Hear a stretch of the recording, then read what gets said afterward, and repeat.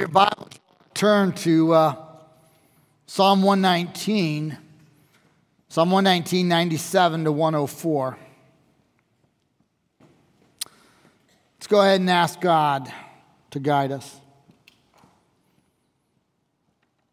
Father God, as we have sung, may it be reality, and may we listen to your word carefully, your inspired, inerrant word. We ask, Father, that you would take it and apply it to our lives, that we would know that having heard your word, we are to apply it, we are to live it out, empowered by your Spirit for our betterment and for your great glory. Make this reality in our lives in the name of Jesus. Amen. His name is William Tyndale. You probably know the name William Tyndale. You might even know a fair amount about him. He was probably far more erudite than his several degrees from Cambridge University. Upon finishing a master's degree at Cambridge, it seems very clear that he was asked to join the faculty at that outstanding school, but he chose not. Instead, he decided to tutor children in the home of John Welsh. Now, that may not be a name that you know, but John Welsh is a name that you might know if you come Reformation Sunday. My understanding is somebody from the past is coming to visit us, not John Welsh, but he's going to tell you a little bit about that individual. Well, when William Tyndale went to John Welsh's house, you have to understand that John was a very influential individual, and many pastors and priests from both the New Protestant segment and the Universal Church segment of the Christian community regularly ate at John Welsh's table. And so William Tyndale was afforded a very unusual opportunity to talk to pastors, clergy, priests, on both segments of the Christian community. And as he did so, he was shocked. He was, quite frankly, horrified because he realized that whether one was Protestant or one was Catholic, if you were a clergy person in the British Isles, the likelihood was very great that you didn't have a copy of Scripture, nor were you capable of reading Scripture. Very few could read Scripture in the original languages, Hebrew for the Old Testament, Greek for the New, and the only authorized translation in the British Isles was the Latin Vulgate, a Latin translation, and almost none of these priests or pastors could read Hebrew, Greek, or Latin. What that meant is that the spiritually blind were leading the spiritually blind. And they were creating sermons, probably not from Scripture, but rather they were reciting one or two Latin masses that they had memorized years earlier that they neither knew the meaning of, nor did the congregation that heard the same mass week after week know the meaning of it either. And so again, the spiritually blind were leading the spiritually blind. At one of these dinners, at John Welsh's table, William Tyndale, who had already felt the call of God to translate the Bible into English, made this statement to a clergy person.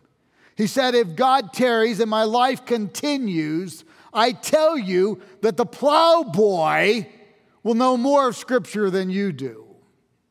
In other words, I will place a copy of Scripture in the hand of every priest, every pastor, every plowboy, every plowgirl. The commoner will have the Word of God so that he or she can read it for themselves." And so William Tyndale began to translate Scripture. This is the first translation of Scripture in the English language. Now you may push back and say, no. What about John Wycliffe? John Wycliffe did not translate the Bible. He had a paraphrase going from Latin into English, but he did not go back to the original Hebrew or Greek. In addition, John Wycliffe's paraphrase was handwritten. It was never printed, so there were only a couple copies, which, by the way, were outlawed by the Universal Church in 1408. The result of that is during the day of William Tyndale, the early 3 decades of the 16th century, nobody had a copy of Scripture in the English language. And so William Tyndale began to translate the Bible, Old and New Testament, into English. The fact of the matter is it became exceptionally dangerous because of the Tudor monarchs, not the least of which was Henry VIII, who had declared this to be a capital offense. And so William Tyndale had to flee for his life, and he went to Worms, Germany, where he finished the translation. It then went to press, and 6,000 copies of the Bible in English were disseminated on the British Isles. The Universal Church reacted against this and found as many copies as possible and burned them at St. Paul's Cathedral. You can visit it today in London. So today we have exactly 2 of the 6,000 still remaining.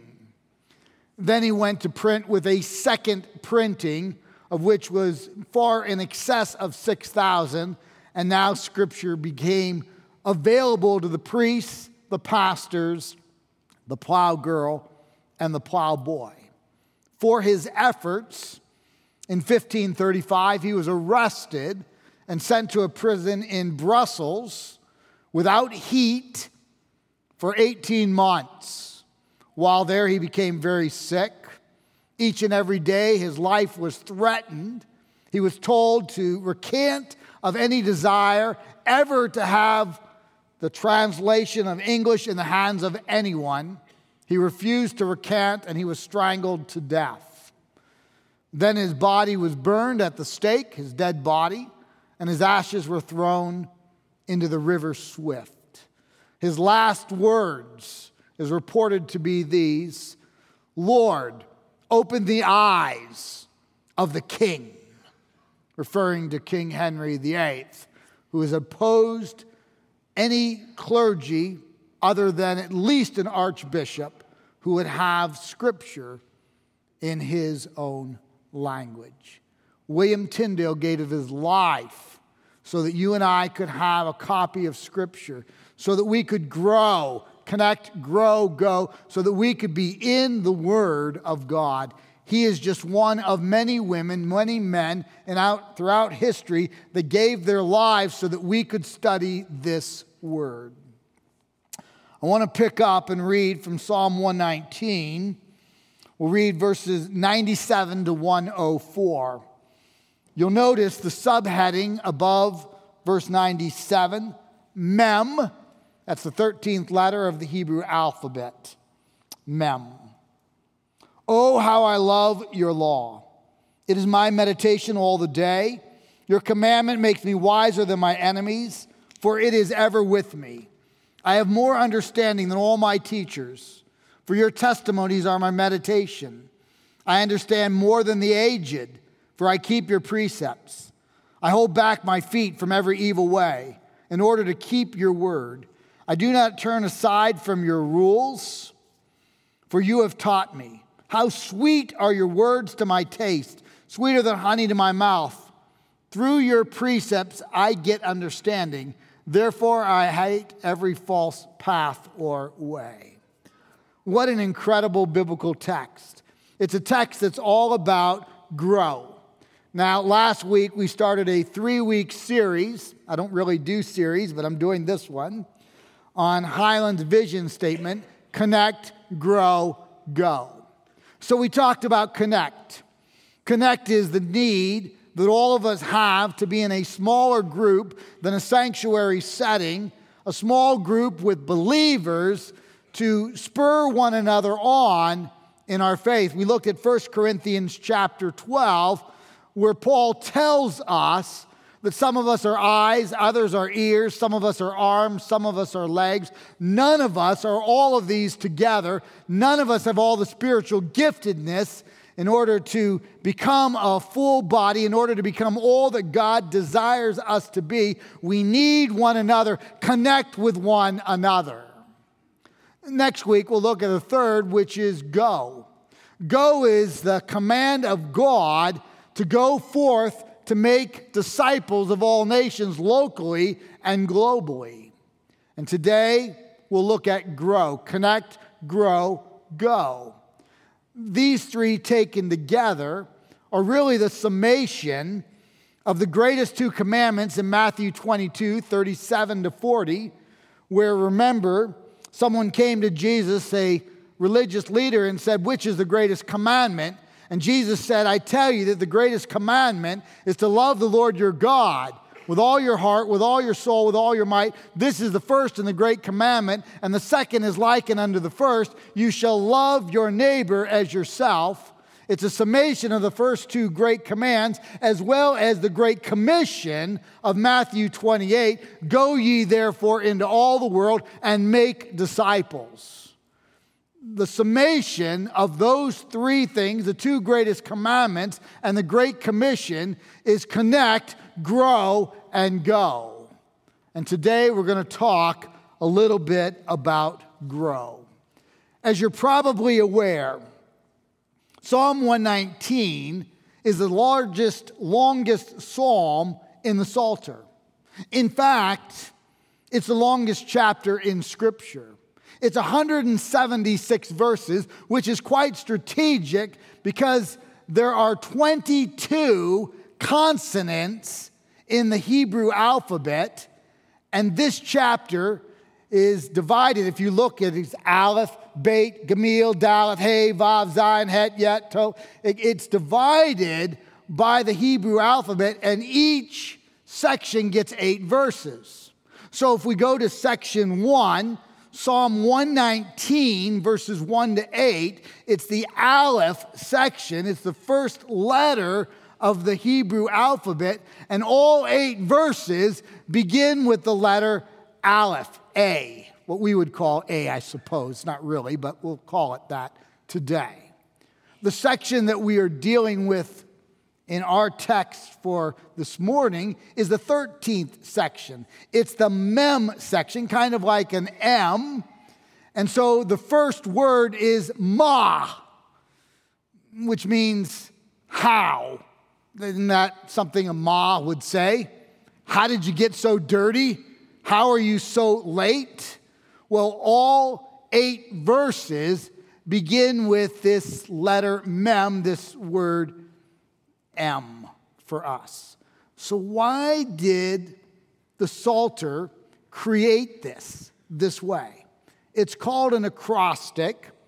There are actually 7 psalms that are acrostics, and 9 psalms have parts of acrostics.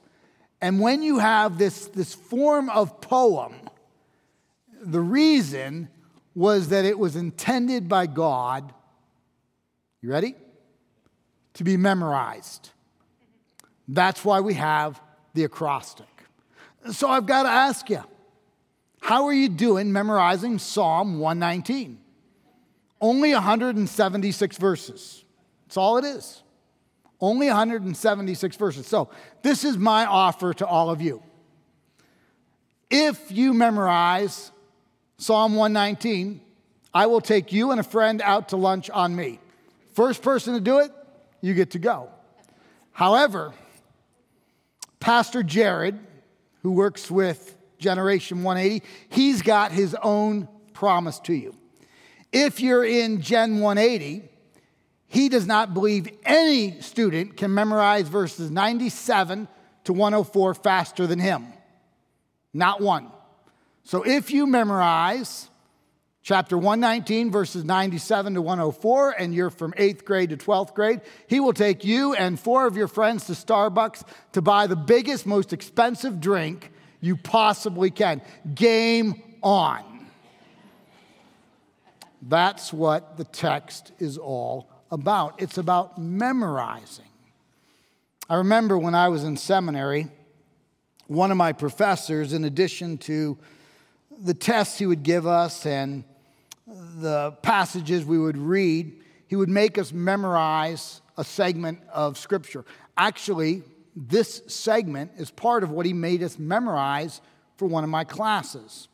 And this is what he would do. I kid you not.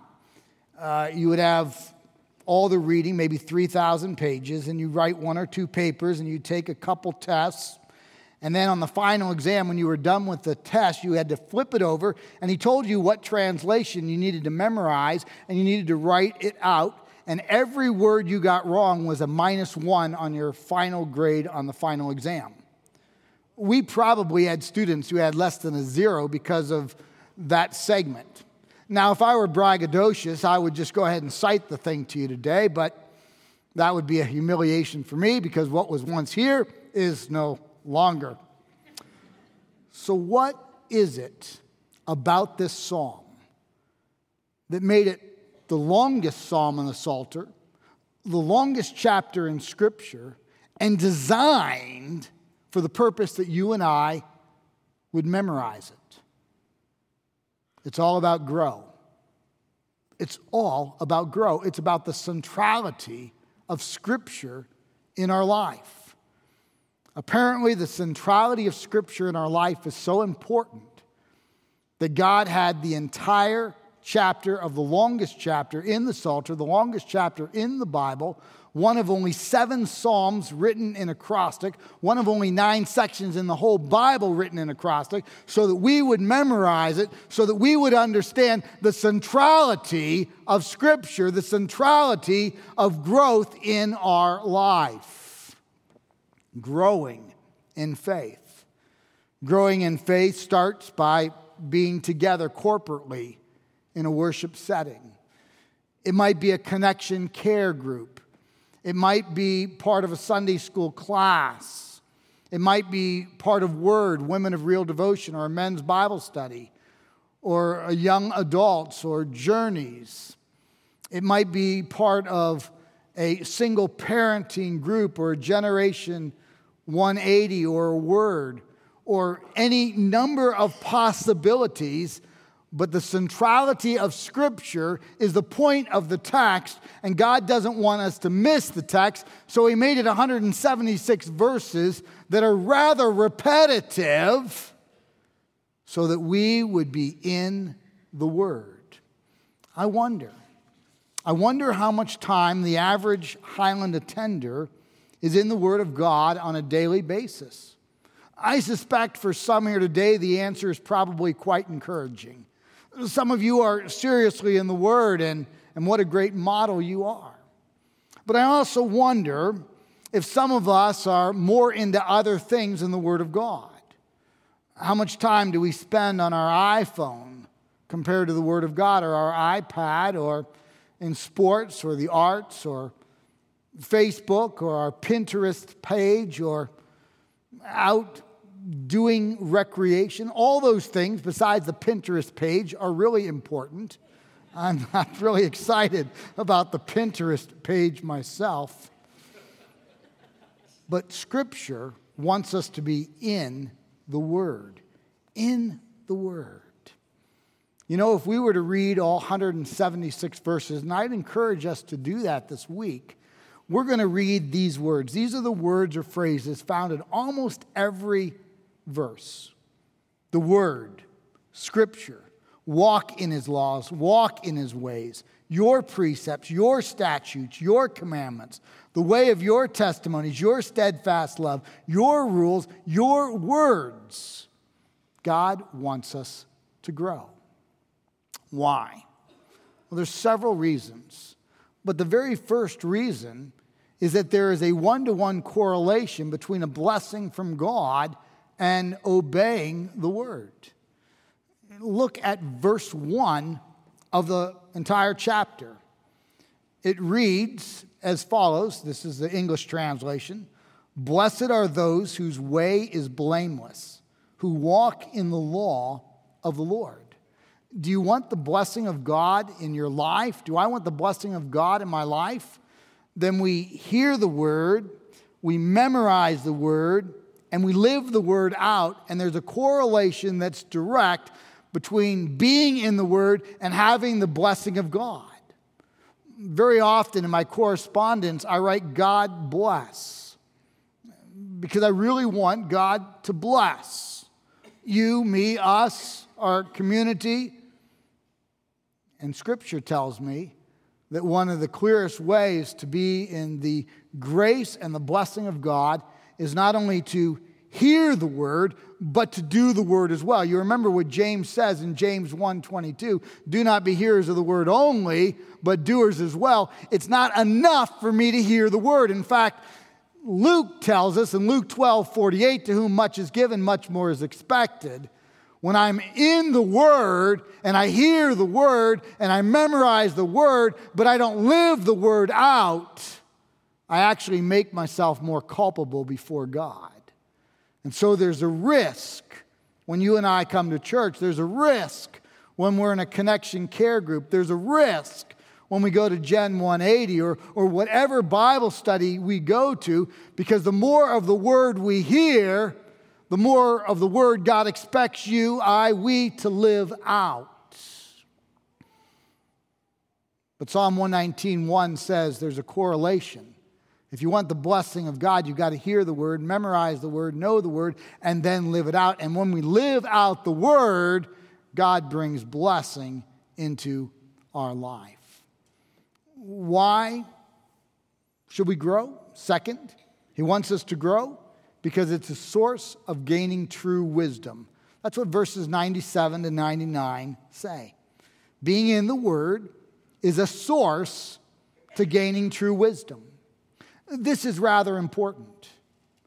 There's a distinction between knowledge and wisdom.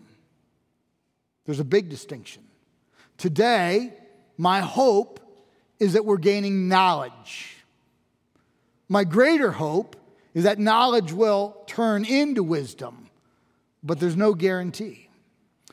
Seminaries, Bible colleges, churn out people with knowledge. Sometimes wisdom as well. Word, women of real devotion, rightly churns out women with knowledge, and they should. One Way Club rightly churns out children with knowledge. Devotions at Home churns out a family with knowledge. Knowledge is understanding the historical context, the historical grammatical situation in which the text first arises. It understands some of the syntax, the grammar, maybe some of the archaeological evidence. It's a fair amount of information. But if we stay only with knowledge, we go back to Luke 12:48, to whom much is given, much more is expected, or James 1:22, do not be hearers of the word only, but doers as well. Knowledge by itself doesn't help us, but makes us more culpable before the Lord. We need the knowledge. We should be a church about disseminating biblical knowledge. That is a huge commitment. But in order to grow, in order to fulfill verses 97 to 99, we need not only to hear the word, know the word, memorize the word, but then we need to ask ourselves some very important questions. Based on what I heard, what now do I know about the character of God that I didn't? Or what have I learned about the character of God that I needed to be refreshed in? What do I need to do morally or ethically to transform my life empowered by God's Spirit? What do I need to pray and ask God to work on so that I am not the same today as I was yesterday? It's not enough just to have the knowledge. We need the transformation, and the transformation is real wisdom. I really love the way Jesus puts it in Matthew 7:24 to 27. It's a passage, it's quite familiar to us. Let me read it. Matthew 7, starting in verse 24. Everyone then who hears these words of mine and does them will be like a wise man who built his house on the rock. And the rain fell, and the floods came, and the winds blew and beat on the house, but it did not fall because it had been founded on the rock. Verse 26. And everyone who hears these words of mine and does not do them will be like the foolish man. I want us to notice, in Jesus' parable, both men are pew sitters. Both men go to church. Both men hear the word of God. Both men perhaps are in a connection care group or a small group or a Sunday school class. Did you ever notice that? Both men have the same input. They do, but one's called wise and one's called foolish. And everyone who hears these words of mine and does not do them will be like a foolish man who built his house on the sand. And the rain fell and the floods came, and the winds blew and beat against that house, and it fell, and great was the fall of it. Both men had the same input. Both men had the same vision. Both men wanted to build a house. They wanted a place to call their own. They wanted to build their lives, which is really what the house is. They both had the same vision. They both had the same input. They both faced the same storms. They both have wind and rain. They have inclement weather all around them, the trials of life. Everything is the same between the wise man and the foolish man. And so it's a person who comes here or another church, and a second person who comes here and another church, and they go to all the same events, and they go through life and they have all the same difficulties, and they have a vision for a life that is of value. All of it is utterly the same.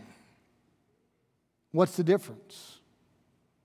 One hears and does nothing. The other hears and applies.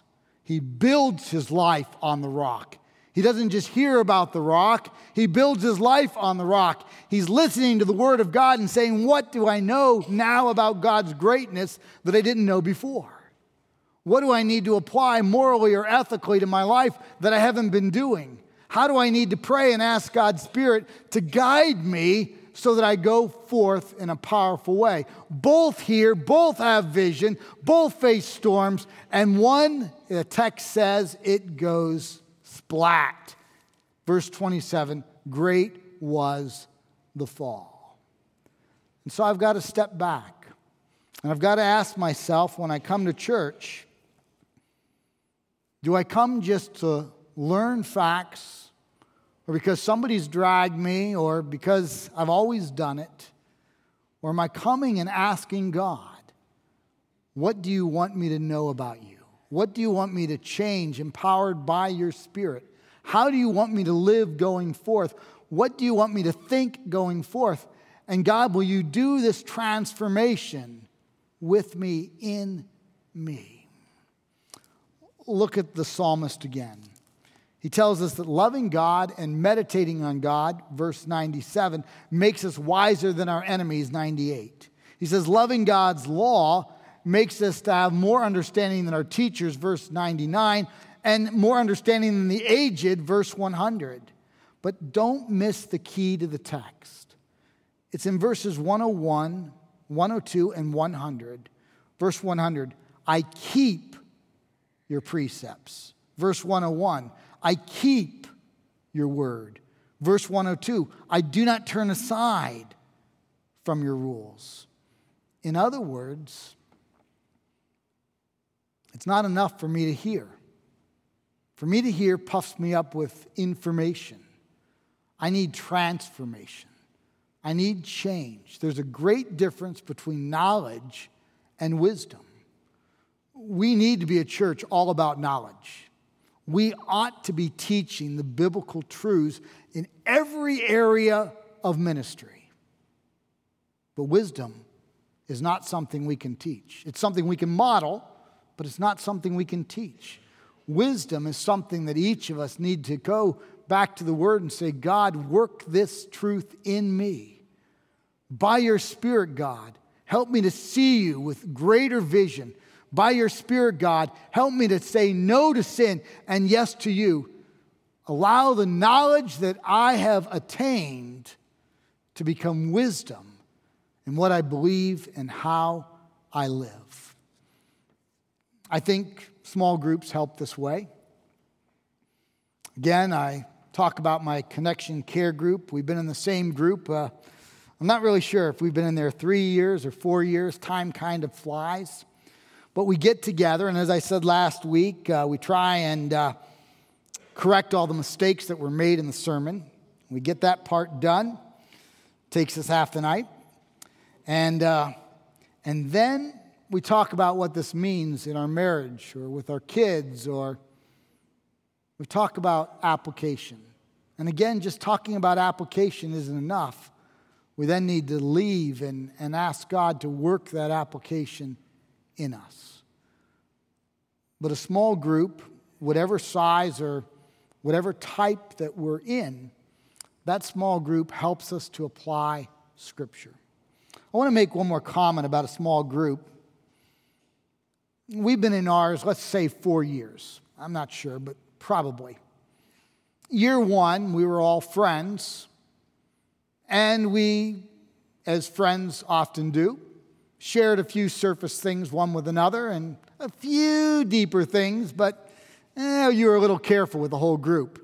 You might share a few things with some of the group, and you just didn't know everybody. Year two, you begin to share much deeper things. In year 3 and year 4, you're praying for one another. And we did something this summer where we just decided we would pray for one another's kids and grandkids each day for a week. And yeah, I'm sure we shared a few requests, but the truth is we now know each other well enough that we don't need the prayer requests unless they're specific to that time period. We know some of the strengths and potentially even some of the challenges of the extended family. So when you join a Connection Care group or another type of group and you're there for 2 months and you say, you know what, we're not really doing life together. No, you're not, because you don't trust one another. And that's natural. It takes time. And if you don't give it time, you're not going to have a small group that really functions well. And I would say you're not talking about just a few months. You're talking about year 2 before you begin to function with that level of trust. William Tyndale understood how much we need growth. He understood the connect, grow, go, the grow part, and he gave his life up for it. That's how valuable it was for him. It may be a Connection growth group for you. It might be some other small group, but all of us need to connect with one another so that we can grow and do life with one another, and then we can go and show others the love of Christ. Connect, grow, go. It's not just a clever tagline, or maybe not even all that clever. It ought to be a way of life. It's really biblically grounded in the inspired, inerrant word. Connect, grow, go. Let's pray. Father God, I thank you for Psalm 119, which challenges us over and over again in the plainest of language to grow deep in your word. May we grow deep. May we have the respect and awe for your word that people like William Tyndale and many women and men throughout history who have given up inordinate amounts of things, even human life, temporal life, in order to protect our ability to be in the Word. And we have to be in the Word in the name of Jesus. Amen.